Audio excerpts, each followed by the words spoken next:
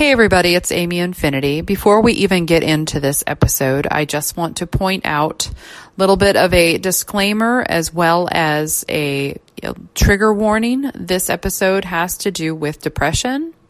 And so I just want to put that out there and encourage, if you need more help than what I can provide. I am not a psychotherapist. I am not a professional in the mental health world. So if you need that kind of help, please don't be ashamed. Please seek that. I can speak from experience. I have sought help when necessary. Please go and do that. Otherwise, hopefully this will also help you. Hi everyone, this is Amy Infinity, and you are listening to The Key to Courage.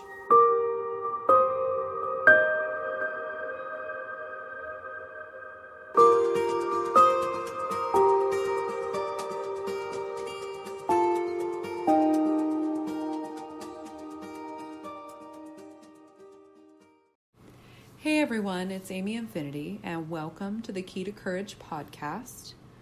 This week's episode is very close to my heart. Now, I've made no secret out of anything that I've ever kind of put out there that I have had my own rounds of anxiety and depression that I have struggled with. I still to this day have, spirals sometimes, and it's a reality that so many of us face from a day-to-day life perspective. So in my own pits or in my own experiences, I have come up with something that I call moving through, moving to, and that is 6 gentle steps to get out of the dark. Okay. This, thankfully, was actually picked up and published on Psych Central and also on The Mighty, and has been used by people in trying to get themselves out of that darkness. I encourage you to go to amyinfinity.com. There is actually a printout of this there if you need a reference to it after the fact. I very much encourage you to turn to this as a way to hopefully help you get out of that kind of darkness. Now, I call it 6 gentle steps, though, because I find that a lot of the time people either try to, I'm not a clinician, disclaimer here, I am not, a psychotherapist or anything of that realm. But what I find is sometimes when you are in the darkness and in the deepest pit of all of that, you don't want those kinds of clinical solutions at that time. Okay. So you don't want somebody to say, look to the light. Well, what if I'm in dark? I can't see the light right then. So this is a way to kind of help inch your way out of that. I hope for you. It has worked for me.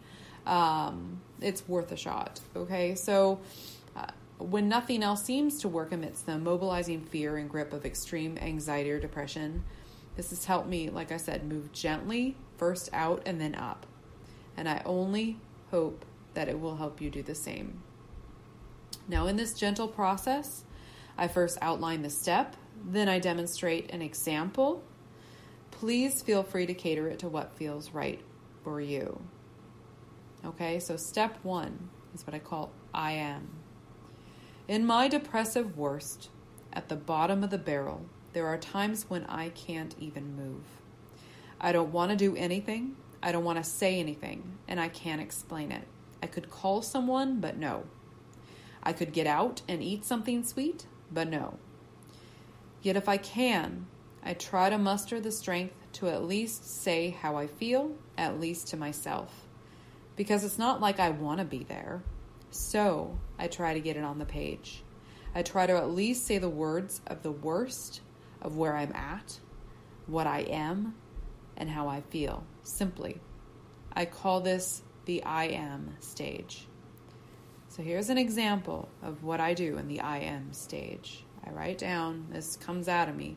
I am miserable. I am awful. I am broken. I am battered. I am lost. I am afraid. I am. So that's an example from my life, from me. But for you, it might be something different. The point here is just let it out. Okay, I am. Where are you at?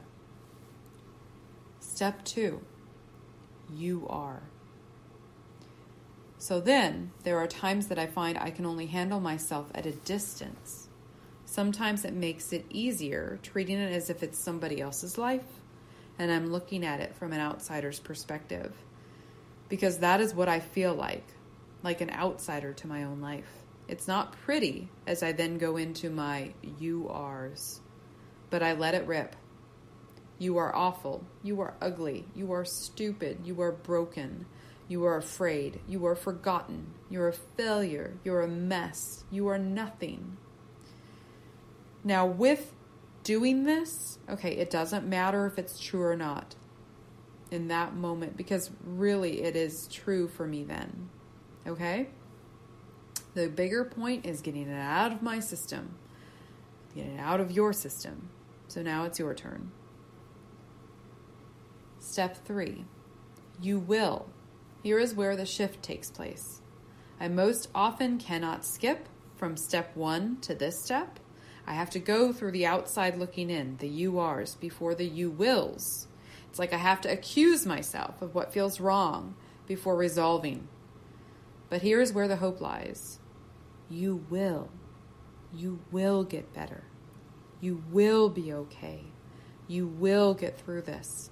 You may not know when or how or why, but you will. You will. You will wake up tomorrow. You will see the sun again. You will do great things. Talk to yourself like this, okay? Write it down. What will you do? You will. Step 4, I will. Eventually, at some point, when you do feel a bit better, and you will, then you move into I will. It might not happen right away, or it might. Or maybe step 3 is enough for now. But when you think you are ready, gently move into the I's. I will be better.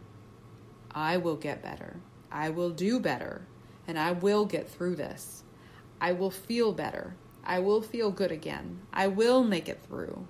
And when you can, keep going with this. I will be better. I will do great things. I will be amazing. I will make waves. I will catch dreams. I will fly. I will be awesome. Step 5 is I am. Now this is the most powerful. There may be days that you wake up and head straight to this one. Oh gosh, those days are the awesomest. We call these affirmations, of course, and it's nothing new, but sometimes it's just too hard to live into them at the moment.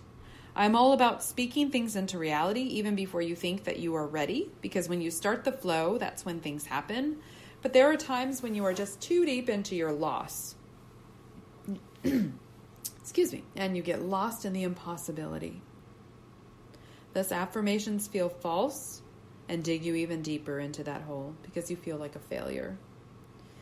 This whole process is to take you out of that place and move you into this one, the affirmation zone, so that when you do get here, you actually believe in it. You believe in the possibility that you actually are what you say you are and will come out true and strong. So with that being said, let's go there.